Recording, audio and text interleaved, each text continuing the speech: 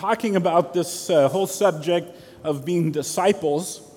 And so as the Romania team got ready to leave a little over a week ago, we all met outside on the alleyway before they got in their cars, and Ronnie says, "Hey, before anybody gets in the car, I want you to show me your passport." I want to see the passport. Don't tell me you have it. I want to see it. And so before they got in the cars, they all pulled out their passports, because without their passport, their proof of identity, they're going anywhere, right? And worse, if they happen to get there, they wouldn't come home, because we wouldn't be letting them back in the country. But they need to prove their identity and show their proof of identity as U.S. citizens. And I want to start this morning by reminding you and I that our identity is really, really important. Here's what I mean. Our identity shows who we are, but it also will say what we do. So play along with me for a minute. If I was to say LeBron James, you would say he's a basketball player, right? So if I was to say Tiger Woods, you would say you can participate. Tiger Woods and golf, right? If I was to say Abraham Lincoln, you would say president. If I was to say disciple, you would say not quite as confident this morning. And that's where I want to take us, because our identity in Christ is so key. One of the things that any Christian must come to grips with is our identity in Christ. Identity matters for us, and true disciples have understood and grounded their identity solely, as Scott said, in Christ. Misplaced identity in your spiritual life is going to bring a lot of confusion if you haven't settled that. Misplaced identity will bring a lot of confusion. So this morning, we're going to dig into what's called the Great Commission, but before we get there, in order for you to truly understand what Jesus is telling you to do, you need to make sure you understand your identity, because if you get that, this will make sense to you. Let me run a few verses by you to help you understand what I mean when I say identity. John chapter 1, verse 12 says this: "But to all whom did receive him, who believed in his name, he gave the right to become children of God." 2 Corinthians 5:17, "Therefore, if anyone's in Christ, he's a new creation. The old has passed away, behold, the new has come." Ephesians chapter 2, verse 10, "For we are his workmanship, created in Christ Jesus for good works, which God prepared beforehand that we should walk in them." And then finally, 2 Corinthians 5:20, "Therefore we are ambassadors for Christ, as if God was making his appeal through us." You understand where I'm trying to go this morning is that understanding who we are in our identity will lead us to what we're supposed to do. And if you don't get that right, you're going to have a lot of questions as we go through our lesson this morning. Jesus proclaimed that a true disciple understands that they're adopted children. He's saying a true believer in Christ becomes a son or a daughter. You're a son or a daughter if you've placed your faith in Christ. You've been adopted in. You're a new creation. The old is gone. And a correct view of our identity then will lead us to a correct understanding of what our passions and our priorities in life are supposed to be. It's what we're supposed to do comes from who we are. Now you get that backwards, and it will make no sense. But how easy it is to try and do what we're supposed to do without understanding who we are. Understand? All right. It's one of those mornings, Scott. Okay. If, what's that?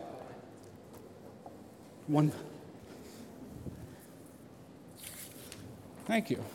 Okay, back on track. So who we are determines what we do. We want to make sure we don't get that out of order or misunderstand. So I want to remind you of the things that we do in service to God this morning must come from the love we have in Him. Listen to 2 Corinthians 5:14. Paul writes, "The love of Christ controls us. The love of Christ compels us." In another version, the love of Christ, not the acts of service, not the things you think you have to do, but the love of Christ is what compels us, controls us to do the things that God asked us to do. Last part of the message last week, I just hit briefly, talking about the Great Commandment, and that sets the stage for this week's study. We're not only to love the Lord our God with all our heart, the second piece says we're to love who? People. Again, the love of God compels or controls us so that we do the things that God asks us to do. So this week, in a few moments, we're going to read what Jesus speaks to his disciples the final times he meets with them. And he says, here's the thing I want you to do. How many of you would like to know the thing you're supposed to do? I mean, I would like to know the thing I'm supposed to do with my life, with my passions, with my priorities. It's how we love people. It's the way we carry this out that Jesus is going to speak to this group this morning. And I say right up front, the thing we are supposed to do, if our identity is secured, is to live a lifestyle of disciple making. That's it. To live a lifestyle of disciple making. Think through this. Jesus spent 3.5 years training up a group of his followers to do what he did and to do it the way he did it. 3.5 years. He invested in them. He trained them up so that when he would leave, he would hand off this, what you're supposed to do, in such a way that they would understand it. And so for 3.5 years, he would teach them and train them to do the very things he did.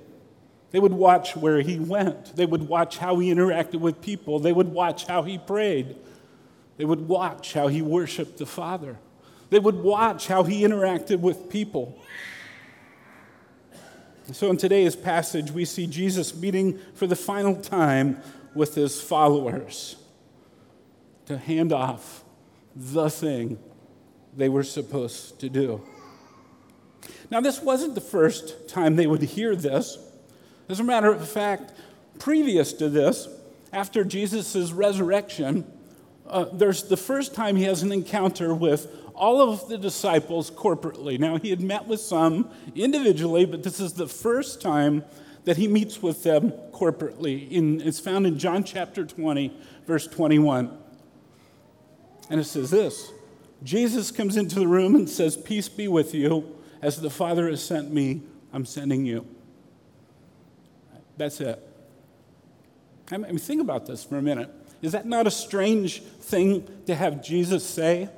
I mean, they just seen Jesus crucified. Some have interacted. And of all the things Jesus might say, I would have thought it would have been something like, hey, you guys got to be really confused. I bet you have a lot of questions you would like to ask me. I bet you're just wondering what's next. And Jesus just busts in and say, "Peace be with you. As the Father sent me, I'm sending you." That's it. Go do it. No debate. No option. It wasn't the great suggestion that he'd be handing off in Matthew 28 that we're going to read. It wasn't the great option. It was going to be called the Great Commission. And so think about that for a minute with me. 3.5 years, Jesus training disciples in the way he lived life. And then he hands it off. What was plan B if they say no? What's the backup plan? There's no backup plan. That's kind of crazy, Jesus, right? No plan B? What if they decide, nah, I don't think we want to do this? No, there was something about the way Jesus had walked with them and taught them and helped them establish their identity that would lead to what they would do. And so there's no plan B for our church and the Christian life today. But there seems to be when you look around. Listen to some of these statistics. 80% of evangelical Christians, and this is a somewhat recent survey, were asked what the primary purpose of the church is. The primary purpose of the church. Here's the answer they gave: fellowship. The primary purpose of the church is for fellowship. It's for me and my family and what we need. 80% of churches are plateaued or declining in the United States. 80% of communities are unchurched. And you say, that can't be true. Pay attention to your street when you leave next Sunday to come worship. 3,000 to 4,000 churches a year close in the United States. One opens for every 3 to 4 that close. Less than 50% of churches in the United States saw one new person become a Christian. I think something's wrong. I think we've taken the words of Christ and interpreted them as the great option, the great suggestion. I'm going to say this morning, if you truly understand your identity, what Jesus is going to ask and command in a moment makes total sense. Is it possible we've not helped people identify and establish their identity in Christ? You see, I think the church might have lost its way, and we haven't helped people have the right identity. Many become focused on making church attenders. Some have developed programs and events to draw people, but in doing so, they just make them consumers of religious things. They teach them to come feast at the religious buffet that they'll lay out for them every week. And in doing so, they truly don't get rooted and established in their identity in Christ. Some people jump from church to church then just so that they can get a better offering. What's going to be best for me? And when that happens, people begin to think, I got to go somewhere where I get what I want, instead of going somewhere where I'm properly taught and sent. And don't get me wrong, if you're here this morning, there are valid reasons to move from one church to another. Some would be doctrine. If the doctrine's off, if the doctrine is not correct, then certainly you need to move and get plugged in where you're taught properly from God's Word. Another would be the gospel. If the gospel's not at the center, if the gospel's not driving everything you do, that would be a valid reason. But let me add one extra, and that is this. If you're not properly taught and directed to live a lifestyle of making disciples, then you need to go somewhere that is. So this morning, we're going to continue to unpack this whole thought of what it means to be a disciple.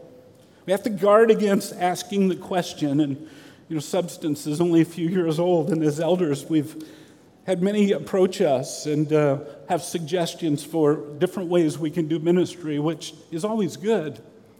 But it almost always leads us to then, if we do this, can we get more people to come? And again, that's the wrong question.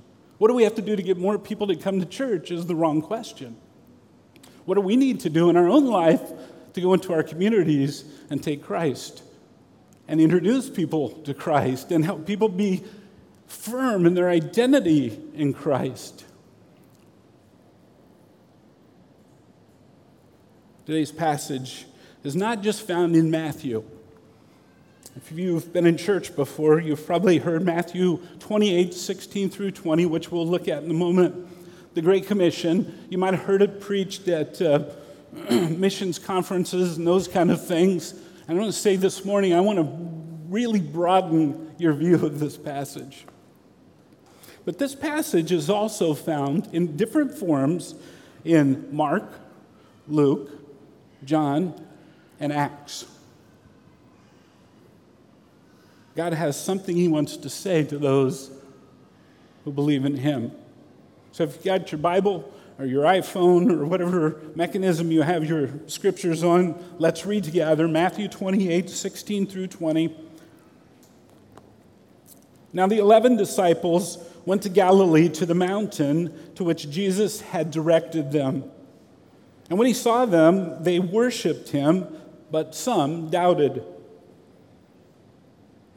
And Jesus came and said to them, "All authority in heaven and on earth has been given to me. Go, therefore, and make disciples of all nations, baptizing them in the name of the Father and the Son and the Holy Spirit, teaching them to observe all that I've commanded you. And behold, I am with you always to the end of the age." This is it, the final meeting place that Jesus would hand off his mission. He would hand off the thing he expects his followers to do. Well, this was a predetermined place. You say, we don't know what mountain. That's true. But they did, obviously. Matthew chapter 26, verse 32, Jesus said, "After I'm raised up, I'll go before you into Galilee. And I'll go to a place and I'll call you to myself." This mountain, although not named, obviously had to be a place in which they knew about and maybe had spent time with Jesus. So in some ways, as they go to this place in Galilee, Jesus is saying, "Who's in? I told you to meet me here. You know it's time to come meet me. Let's see who's in. Let's see who's going to show up." Well, why Galilee? Wow, of all the different places, and if you know a little bit about this region, you've got the south, which is Judea, and that's where Jerusalem is, the hub of the Jewish faith, right? The hub of where all the people that really were opposed to Jesus would worship. You have the middle piece, which is Samaria. You have the top piece, which is Galilee. Jesus spends an awful lot of time traveling between Galilee and Judea. And he does so because he's trying to communicate to his disciples, those who are following him, that all people are to be included in this faith that I'm proclaiming. That the gospel isn't just for the Jewish nation. The gospel isn't just for a certain class of people. The gospel is for everybody. And so he spends a lot of time in Galilee with people who are not Jewish. They're Gentiles. And I think this is significant. I think going up to a mountain in Galilee, I just wonder if Jesus isn't saying, "Hey, look around. Don't forget where I took you." You see, this morning, the Great Commission that Jesus hands off in this time that he meets with them is so applicable to us. It's not like Mission Impossible. It's not like, actually I like those movies, but it's not like that when Ethan gets his phone call or whatever and he says, "If you decide to take this mission," it's not like that. Jesus said, "Go to this place. I'm going to tell you in Galilee up on the mountain, and I'm going to tell you something to go and do." And the question is, for us as well as them, are we willing to show up? And if your identity is in Christ, the answer has to be yes. Here's the big idea that I don't want you to lose sight of this morning, of this whole passage. All who have been rescued and restored by Jesus are expected to be carriers of the same good news to their world. Everybody who has been rescued and restored by Jesus to God are expected to be carriers of that same good news to the world. You and I, those of us who have our identity in Christ. Now, if we say yes to this without understanding the great commandment that we talked about last week, loving God with everything we have and loving people the way God does, you leave that piece of the equation out. Trying to do this is simply going to be a legalistic activity for you. I better go do this so that God's happy with me because He told me to do it. And if you get into this legalistic mindset, trying to carry this out will be void of worship and joy in your life. It will be something you dislike instead of something you say yes to. So let's look at the verses a little closer. First, I want you to notice, who did Jesus give this command to and why? Those present were followers of Christ that showed up. And who gives the command? The risen Christ. The Christ who has all authority. You see, the first thing they did, those who showed up, was what? What's the verse say? They worshiped Him. They were there because they loved Him. They were there because they knew He was worthy to be worshiped and He has all authority. Look at the love and the devotion by those who show up. Why would they do that? Why would they do that? Why would you say yes to what Jesus teaches in this verse? What has to come from an understanding of who Jesus is.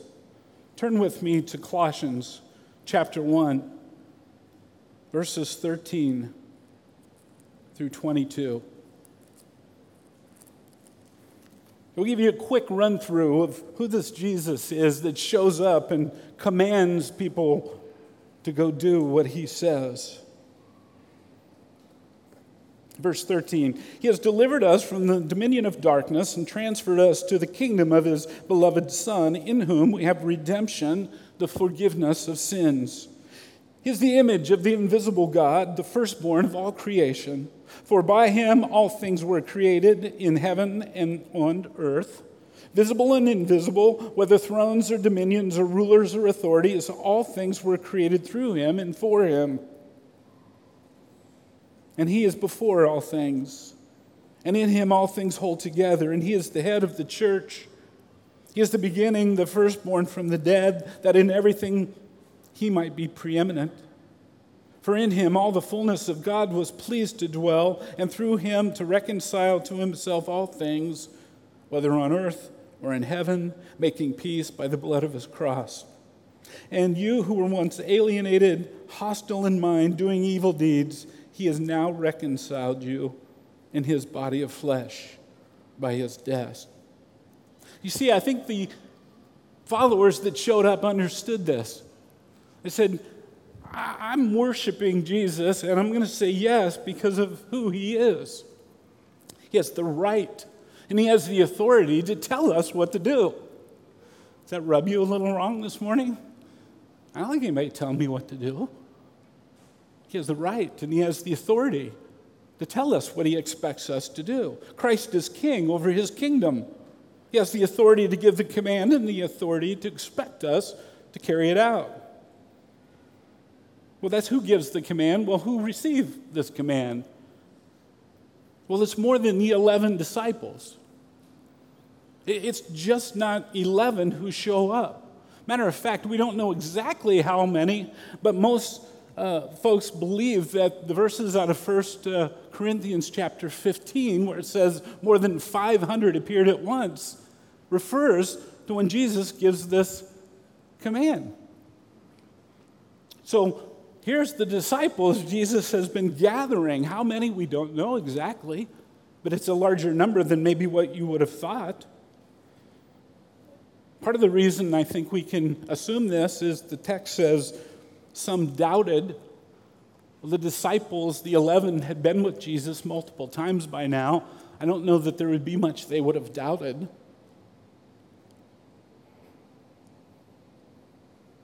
What if I could tell you this morning exactly what God's will for your life is? Would you jump at that? Many wonder, what's God's will for my life? And I would say, as you think about this group that shows up and listens to what Jesus says, you'll get a glimpse of what God's will for your life is if you filter this through this context. A lot of people wonder, should I take this job? Should I buy this house? Should I move here? Should I do this? Should I do that? And I would say if you begin to filter your life through the filter of disciple making, you'll understand what God's will for your life is. We try to jump out here and say, well, I just want to know if I should do this. And maybe the point is Jesus is saying, live a mission for me making disciples, and it doesn't matter whether you're here or whether you're there. It might make you say, well, wow, I could be more effective here than there. In my years of ministry, I find that most Christians who are searching for God's purpose in their life have not understood the implications of the Great Commission for their life. What does Jesus want you to do? What is it he's asking? He's asking that we love God with all our heart, soul, mind, and strength, love people the way he loves people, and therefore we go through life looking how we can be involved in this disciple-making command. We have to be careful. It's too easy to get tripped up and think this is some kind of an academic exercise in church. Isn't it interesting when you think about the way Jesus made disciples? He didn't move to Jerusalem, establish his own synagogue, and say, hey, move down here, sit under my teaching. I'll teach you how to preach, and I'll teach you how to do Sunday school, and I'll teach you how to do all these kind of things that maybe some of us are familiar with. He didn't do that. He said, come see who I am, follow me. Watch how I go through Samaria, the place you won't want to go. Watch how I live my life. Do it with me. Observe it. Now go do it with other people. The second point of this passage is, what am I really supposed to do? Just like when I said, if I gave you a name and you said basketball or golf or president, and I said disciple, there was a lot of mumbling. I think we're kind of confused. One clear command that's not optional, make disciples. And I give you this definition that I liked last week, but my definition of a disciple is somebody who lives with the passions and the priorities of Christ and pursues the character of Christ in their life. Someone who lives with the passions and priorities of Christ and pursues the character of Christ with their life. Now, it doesn't say make church attenders here, does it? It says go make disciples. And so we need to know and understand how Jesus made disciples and then do the same thing. So our model is to look at the life of Christ and do what he did. I would say maybe that's what trips most of us up. We become very familiar with how to live in church. Amen? Kind of know how to do church. And Jesus, I think, wants us to look at his life and watch how he did life, and then to have us do the same thing. Jesus' method was intentional and relational. He invited the people to come and see who he was. They spent time together with them, and a lot of that was walking time between Judea and Galilee. And so two things, when we look at Jesus' life appear, there was this multiplication piece of disciple making, which is teaching them the gospel, expecting them to go share it. Second is maturation, which is helping other people grow into Christ-likeness. So in spending time with Jesus, they were going to observe how he worshiped, how he prayed, how he used God's word, how he loved people, how he lived on mission, how he shared the good news. True disciple-making requires relationships. It requires investing in people. It can't be done in a classroom. Shepherding is challenging. It takes time and it takes effort. To understand our purpose in God's will requires believing and living that disciple making is the central thing you and I are to be involved in. We've been handed off this mission like the disciples. We've been handed off this life-giving, life-changing good news that you can go from being separated from God and eternal death to now being a son or a daughter. Maybe we need to learn to hear this great commandment like this. Hey, Jeff, go do what I've been doing. Do it the way that you saw me do it. Make sure you point people to me. Make sure they hear the gospel. Help them get established in their faith. Walk with them and help them. And don't forget that I'm with you always as you go do this. Look for every chance in life to invite them to find out about Jesus. Include them in your life so they can learn how to really love and live for Jesus. Instruct them in the gospel. Ignite them in their heart so they go do the same thing with somebody else. That's the way I hear the Great Commandment, the Great Commission. 3 words from this text. It says, how do I go do this? What am I supposed to do? He says, go. This is a word with intentionality. It means as you go through life. Not an event, but Jesus is saying go, and they would have heard it as you go through your life, be involved in disciple making.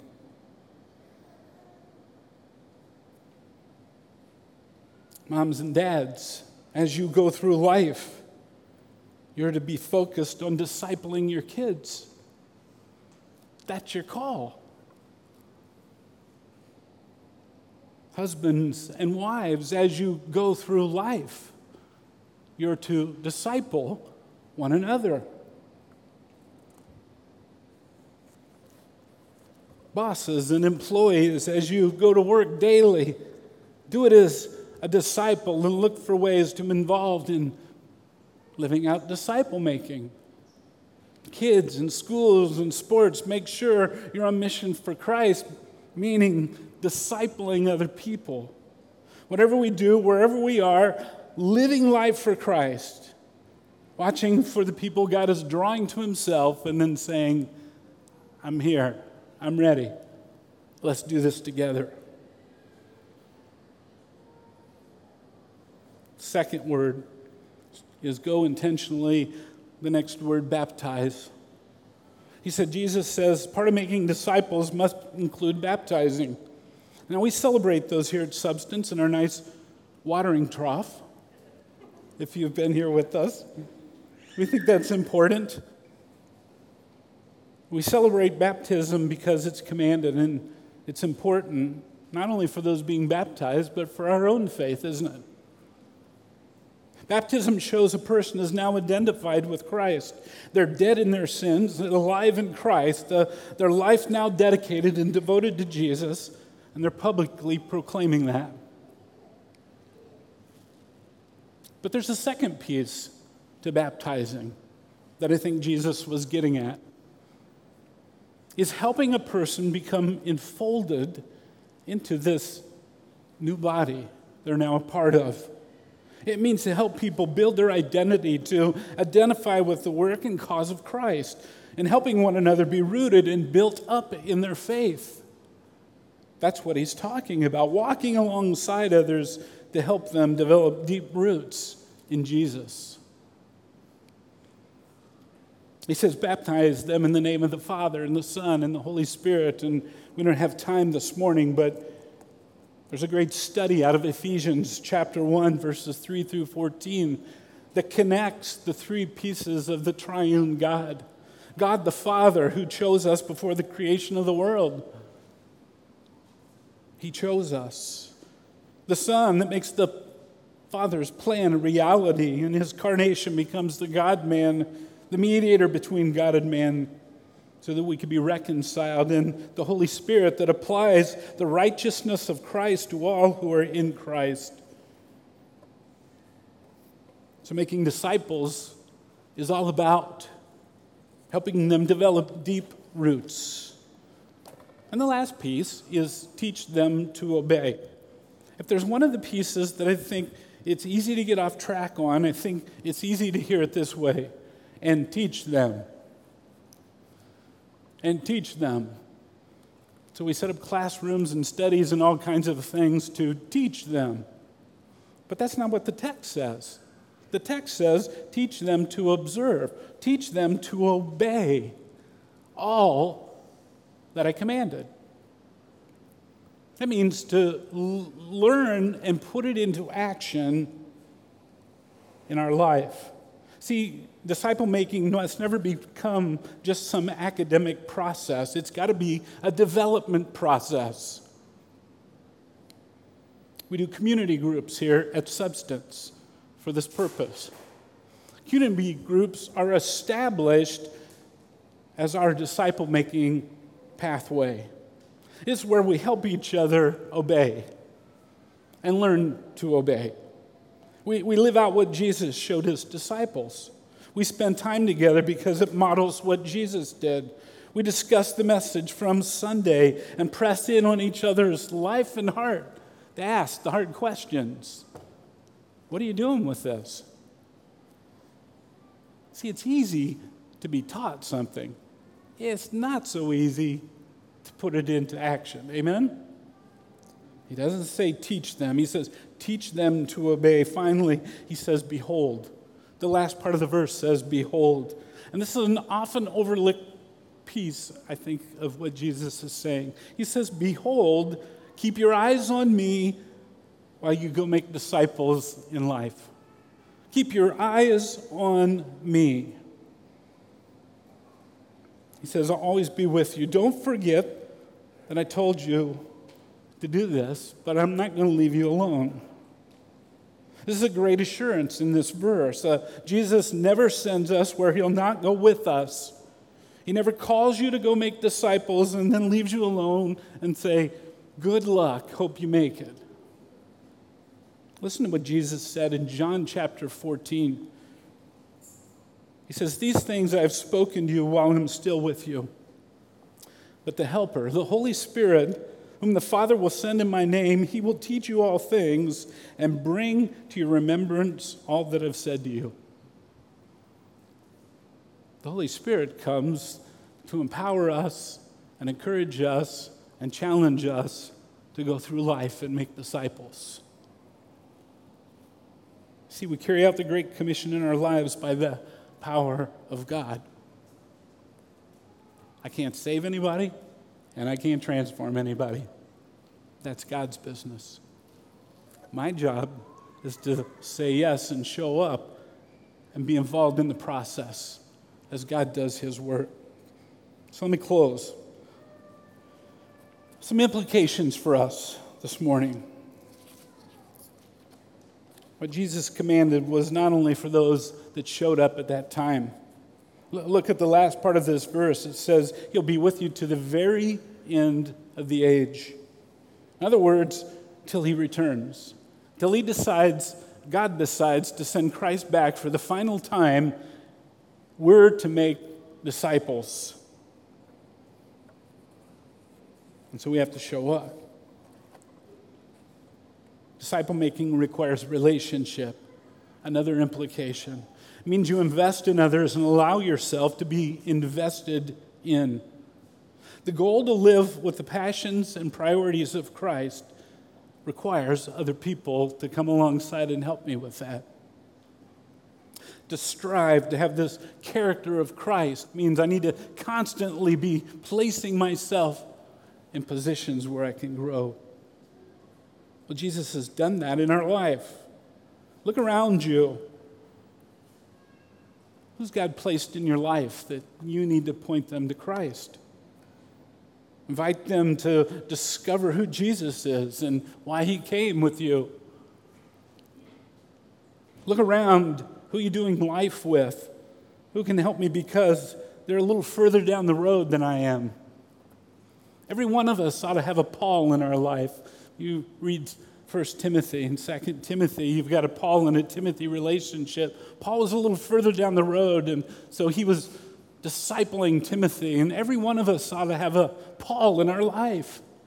There's a little further ahead that can help us in this journey, help us be more Christ-like.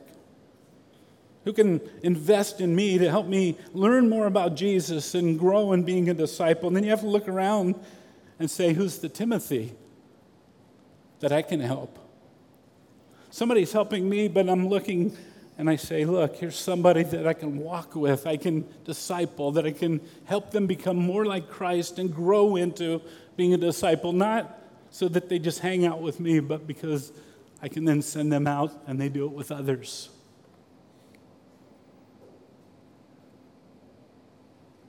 Remember, Jesus did not ask you to do something he wouldn't equip you to do. Finally, if you're married, if you have kids, if you have family members, you're to disciple them. That's your job. The church's job is to help you be equipped so you can do this and come alongside, but bottom line is your job is to disciple one another. I told my kids when they were young, and even into college, my job's not to make you a sports star. My job's not to help you be successful in your career. My job's to help you know what a disciple is and equip you so you can live that way. That's my job.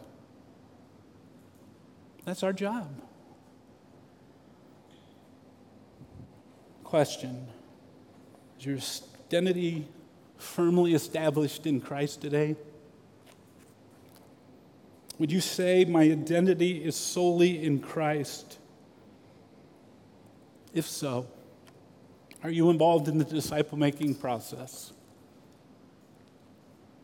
My hopes would be that as a result of looking at God's Word this morning, and here's your assignment, you all find a Paul in your life.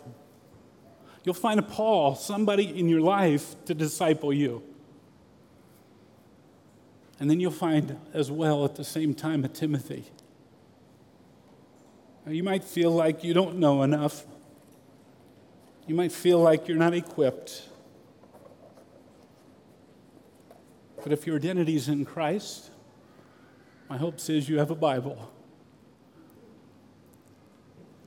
And it's as simple sometimes as just opening this Bible together and saying, let's learn about Jesus. Let's do what Jesus did.